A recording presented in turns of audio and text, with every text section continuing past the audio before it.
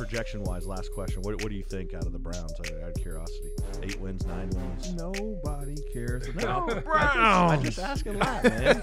You got to bark if we the underdog. Well, I mean, my coaches were, I say my idols, but in a lot of ways, the guys that I respected as much as anybody that, I've ever been around. We're back with another episode of the Underdog Podcast. This is the place where knowledge nuggets aren't something you eat, but something you learn. But before we get to tonight's show, we want to say thank you. Whether it's your first time listening or you're a faithful listener, please download and leave a comment so we can continue to grow the Underdog community. And with that, let's get after it. Called my son. I told him, hey, there's a fire. Start packing. I want you guys to leave. So at this point, we didn't know the whole town was under an evacuation order. I got to the house, and right when I got to the house and I was in the room telling them, hey, let's pack, there was this huge explosion, like a war, like a bomb went off. And then there were several other ones. And as the fire progressed through town, it would hit propane tanks. Coach, want to extend a welcome to you and thank you again for joining us on the Underdog. Hey, thank you guys so much for having me. It's a pleasure to meet you. Give them 3. There you go. Was that on the video? Yeah. Absolutely. We had to do you justice. I was waiting for it. I thought he was going to go right off the bat. I'm sitting over here ready to go. But welcome, Coach. And we really appreciate you coming on and your story to the listeners. Just to kick it off.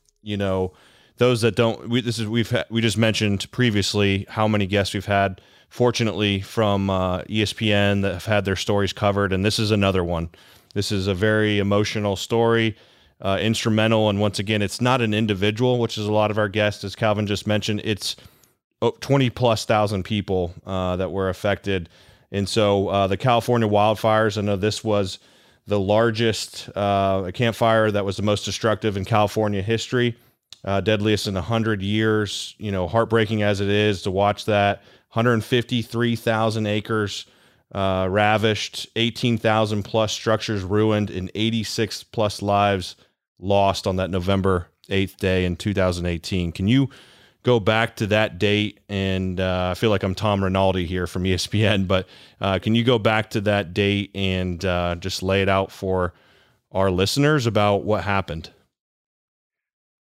Yeah, I just started. I'm a teacher at the high school. I teach physical education, weight training, and I'm the head football coach. So I went to school like a normal day and didn't notice anything. I went early. It was still dark. Went and got a workout in and then went and got some coffee at Starbucks. And while I'm at Starbucks, everybody's looking towards the east. I look in there and everybody that's in there is turned and looking towards this huge pillar of smoke coming up. And it was unusually large. It was like, there's definitely a fire over there in the canyon. And in the Feather River Canyon, we're used to fires. So we live in the forest. There's fires over there. Our CDF comes in, does a great job, puts them out, and it's usually not a problem. So we don't even bat an eye. It's just like everyday commonplace. I got back to the school and I stopped in the parking lot and looked at this pillar of smoke, and it was getting even bigger. And it was so dark. It was incredible. So now it's about 8:00 in the morning, and our principal calls a meeting, pulls all the teachers in a room and says, hey, we're going to cancel school. We're going to let's get our kids out of here. This looks like a pretty big event. I still didn't feel that threatened. My house is over on the west side of the town. So, I mean, it's, 5 miles. This fire is going to have to go through a canyon, 5 miles of town, and then get to my house. So I'm feeling pretty good that that's not going to happen. Went outside after that, went back to my office after that meeting, and I just hung out, started helping kids get ready to go home and helping kids find rides because parents had to come and get them, and they had to change the busing routes back. And so helped till about 8:45. I went out and I was out front of school, and it becomes like midnight. It is so dark from the smoke. So I jumped in my truck, started heading home. I called my son. I told him, hey, there's a fire.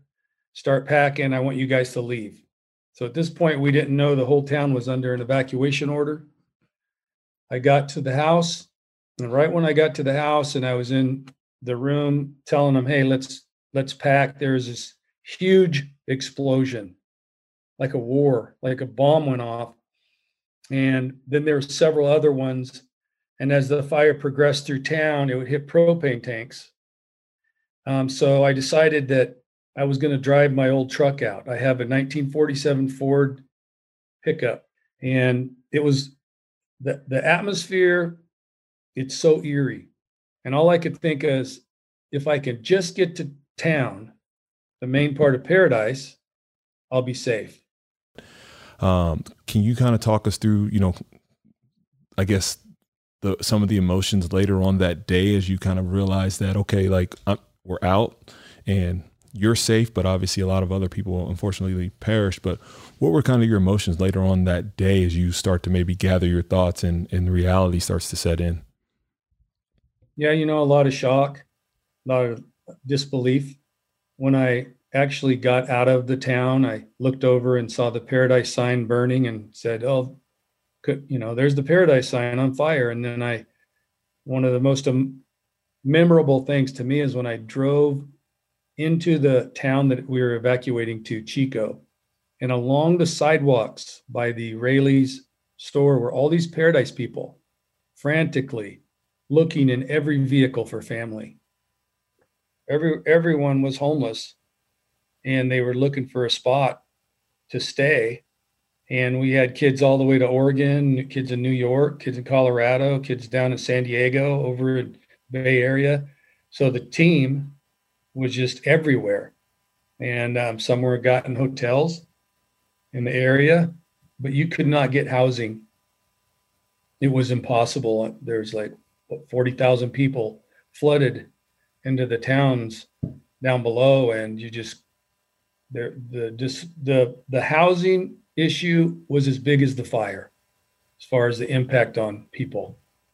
Yeah, no, I appreciate you being so transparent with the story. I know it's got to be hard to relive it and walk us through it, but I think for our listeners to go through that, so that takes us to that rock bottom moment, right? And now let's build it back up. The underdog story of a town that's resilient, that is, that I've learned, and I want to hear from you personally is the heart and the heartbeat of Paradise is tremendous, right? And looking at the footage, and I'd love to see your son's footage as well, but seeing what was online or still is online, obviously, is just, as you mentioned, devastating. And you walking us through that is just, I can't imagine. So glad you guys are okay. I know there was lives that were lost that day, and obviously tons and tons of damage done and families displaced. But now let's talk about, bring the heart back, right? What circles around the football team in the school and the DNA of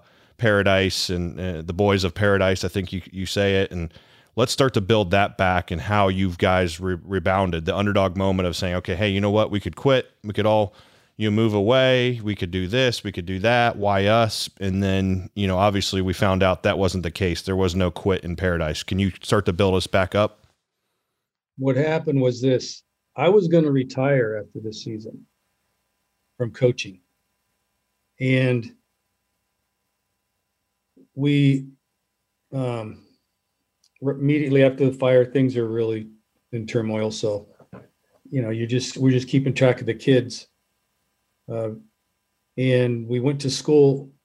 They set up our school in the Facebook building at the Chico airport. So it's this big building, open, 3 stories, all open rooms. We set up our school there. We had under 500 kids. Our school started at over 1,000 kids. About half of them are there. And I just went there, and the seniors, they had to move on. I have the last period of the day, I have a class with the football team in it, and the seniors had to move on. So because the semester started, so they weren't in this class anymore, and we had 12 people in our football program left. And I just saw him on the first day back at this school. And I went home and told my wife, there's no way I can retire. It's just not the right thing to do. I think just real quick, I just want to touch upon that is how that relates to right now. Right.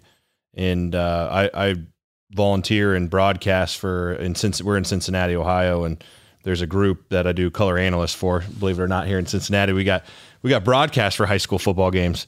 But what I've seen where I'm getting to is the amount what I've seen from week 1. We're heading into week 6 here in Ohio. And Ohio obviously is a lot like California, where sports and especially football is significant to the communities and to the kids. And I can tell you that, sitting on the field and be pregame and watching these kids, they didn't know, the seniors thought their season was over. And I can't even put in perspective to what you guys went through, but just even imagining what you went through and just to see these kids and how thankful they are just to play the game of football or whatever sport it is, it just goes to show you, and we talked about it a lot in preparation, is how critical sports is to a lot of different things. We had a previous guest talking about how sports got him through racism, now sports through COVID, sports through other things. People don't realize how important interaction with others are. And I know for me, it's critical. Not everyone needs that. We're all different human beings, but seeing these kids out on a Friday night, and I can tell you the smiles, the hand, you just can't get these moments back. And I think they realize that. And like you said, it's just fun to watch. It really is. It's super, super motivating to watch these kids go out, and they're all thankful. And you talk to them, you interview them, and they just say, I just hope we can play next week, because you never know when they're going to shut this thing down here in Ohio or what happens. It's just not granted. And I think for all of us, hopefully, your team, considering what happened, I mean, you guys not just came back and won that first game. You guys have had a good 2019 as well, right? You're the coach of the year. Congratulations. Yep. Congratulations. We had to slide that in there. Yeah. Sorry. That was a roll. There was a long roll there. I got my ADD coach sets in, so I wasn't the best in school either. So I feel for those kids from Paradise in the displacement they had to deal with on top of everything. But going back to that football piece, to see those kids come back, what did it mean? You said 4,000 people came that night. What did sports do for Paradise? I want to sit on that for a second. What did the game of football in particular, how did it unite? Because I think right now we need sports more than ever, and would love to hear your input on that. Yeah, I think what sports could do is for our nation now, with COVID, is similar to what happened to us after that fire. And football has always been a big deal in Paradise. People will refer to us as a football town. We're this mountain town. That's what, these kids have to do. And they pour themselves into it. So the first game came along, and it was a big event. And so the people came, and they just rolled in, and they just kept coming. And they stayed. We won the game pretty easily. They stayed all the way until, 30 minutes after the game, just sitting in the bleachers, because they had nowhere to go. They were all going to drive somewhere out of town because they didn't, their home was gone. But what it did for our community was, and the whole season really just kind of started at this first game, it just brought them hope. It brought them something normal. Mm-hmm. Our lives have been turned upside down. It brought them something normal, something else to think about other than the fire and your living circumstances and your job circumstances and all of that. And after the game, the kids were so upset. They were just crying and a lot of tears. And I'm like, you guys, we had a great year. I mean, we didn't win this championship, but we were champions for our town. We were champions for just coming back. We were champions for the underdog. Yeah. And thought I'd throw that in there for you. Yeah. Anyway, Coach, one kid says, Coach, it's just not this, it's everything.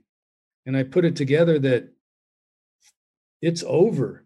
Mm-hmm. Their place where they got to focus and go and be safe from their living circumstances and the devastation was done. Being with their teammates every day, striving towards that common goal of being, winning a championship, being with their coaches. That was over. And that hit them like a ton of bricks. So that just shows to me how important sports are to young people. Also, Many kids are just in school because of sports. And I know a lot of educators don't like to hear that, but it's the truth. And a lot of these kids are in school and they graduated because of football and other sports in their lives and coaches in their lives. Mm-hmm. And you just cannot replace that. And I'll say this, kudos to you, as being a leader of young men, and, those kids, you guys, put the city on your back, you put the town on your back for that year. So that exhaustion is completely understood, because like you said, once it's over, they had to go back to reality after that 30 minutes of sitting in the stands and when the season in, like their lives are still, scattered all over.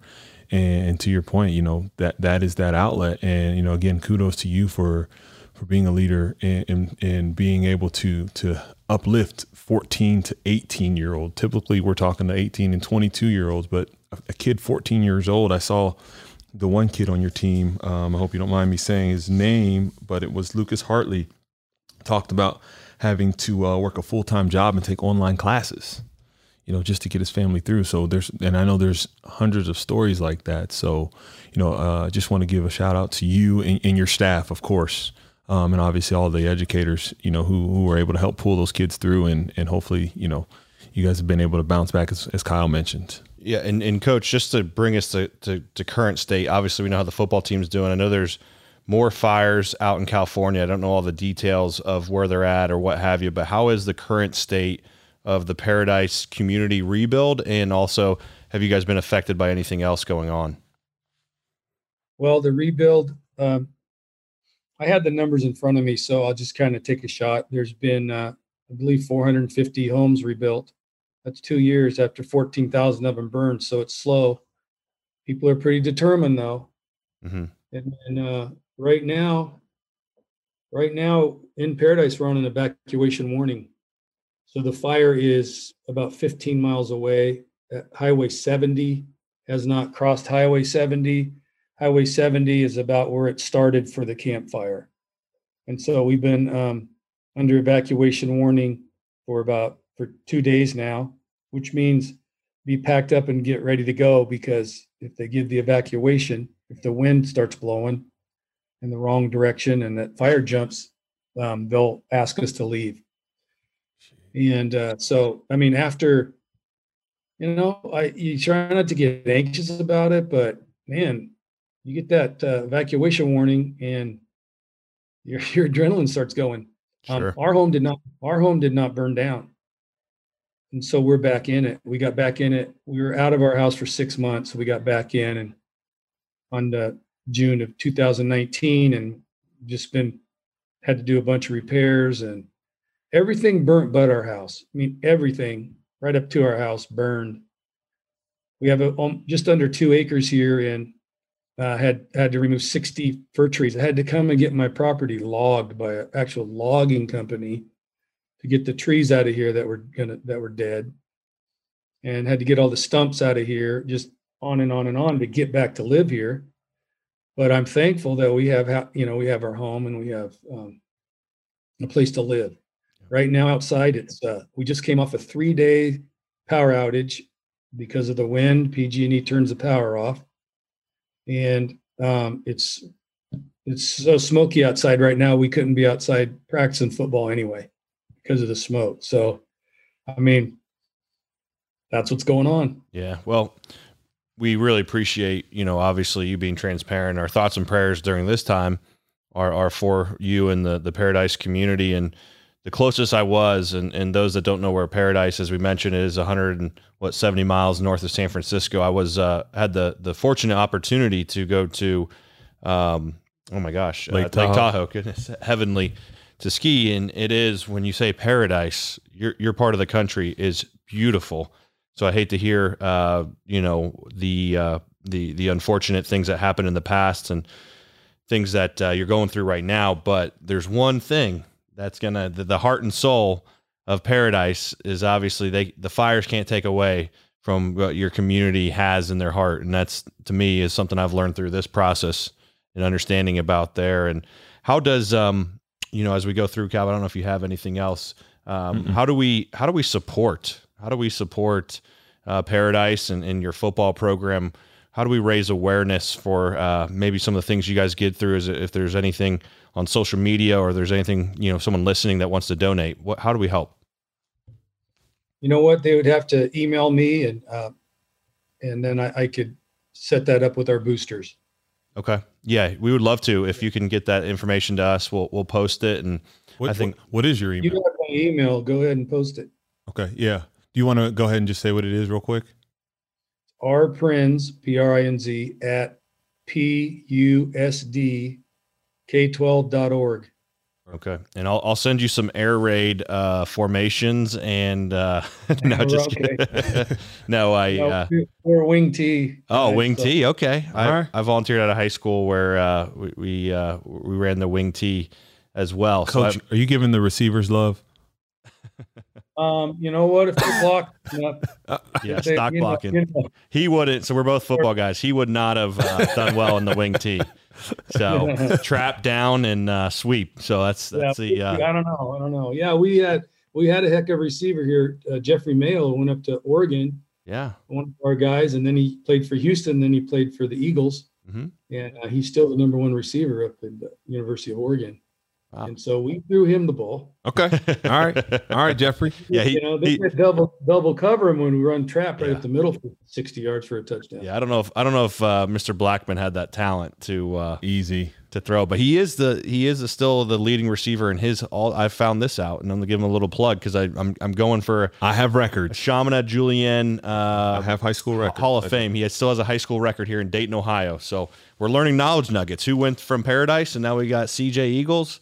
Yeah, the Granville Gunslinger here. So, before we digress, I would like to say this. If you want to hear more about this story, Bill Plaskey is a LA Times sports writer. He wrote 4 articles on us during the season. He's writing a book right now called Paradise Found, about everything we just talked about. And then Studio 101. It's a studio that does Yellowstone. That I don't know if you've seen Yellowstone on TV. With Kevin Costner. Well, they're making a movie of our whole story as well, and they're working on that right now. So that's something coming out for the future. How about we do this? How many guys are on your football team right now, Coach? Right now, we have for this season so far, we have about 35. All right. I mean, that's my varsity team. We probably have 60 or so in the program. So we'll send you 75 shirts. I'm going to get them custom made. I'm going to donate them myself. We're going to send you underdog shirts that say Paradise on the back, and we're going to send them to your football team. So hopefully they enjoy those. We'll coordinate that with you. We want to give back to your program. It's a very football special to me, and then your guys' story and the stuff you're going through right now. So I'm gonna make this thing happen. Hey, is Calvin going to sign those? Because he does hold that record back. Come on, Coach. You can't make this guy's head bigger than what it already is. You can see that bald spot already shining. You made it even brighter. Coach, if I ever move to LA or to California and you need a receiver, Coach. Hey, there's a difference in SoCal and NoCal, brother. Yeah, that's good. That'd be good. And here's my last question. It's not really a question, but you got to make sure you have some input on who plays you during this movie. Yeah, I don't know what I'm going to get on that, so we'll see. Yeah, we need to get your buddy Bill Plaschke on here. I love him. I love following him. Get Bill. Maybe we can get on together. Yeah. Let's see how when you're launching this book, let's get Plaschke and you back on, and we'll see how the Paradise. We'd love to get a picture when we send those T-shirts out. If you could get a team picture with the underdog on it, and we're distant learning right now, so I do meet with the team twice a week on Zoom. But I really haven't seen them in person. So hopefully our first game's January 8th. We can start in December, and hopefully everything gets lifted by then so we can get going. Our state's doing a little differently. Yeah. Well, we hope and pray for you. And we know that football will help in all your sports, and more importantly, Paradise, that rebuild continues on for your community, and the resiliency is very motivating and humbling. And we can't thank you enough, Coach, for your time, and wish you nothing but the best. We'll be in touch soon. All right. Thanks a lot. All right, Coach. Thank you. Thank you, guys. All righty. Thanks for listening to the Underdog Podcast. Please subscribe and rate our podcast on the Apple and Google podcast apps, and send our Twitter handle a screenshot of your rating at Underdog Pod with your shirt size for a chance to win a free t-shirt. See you next week on the UDP.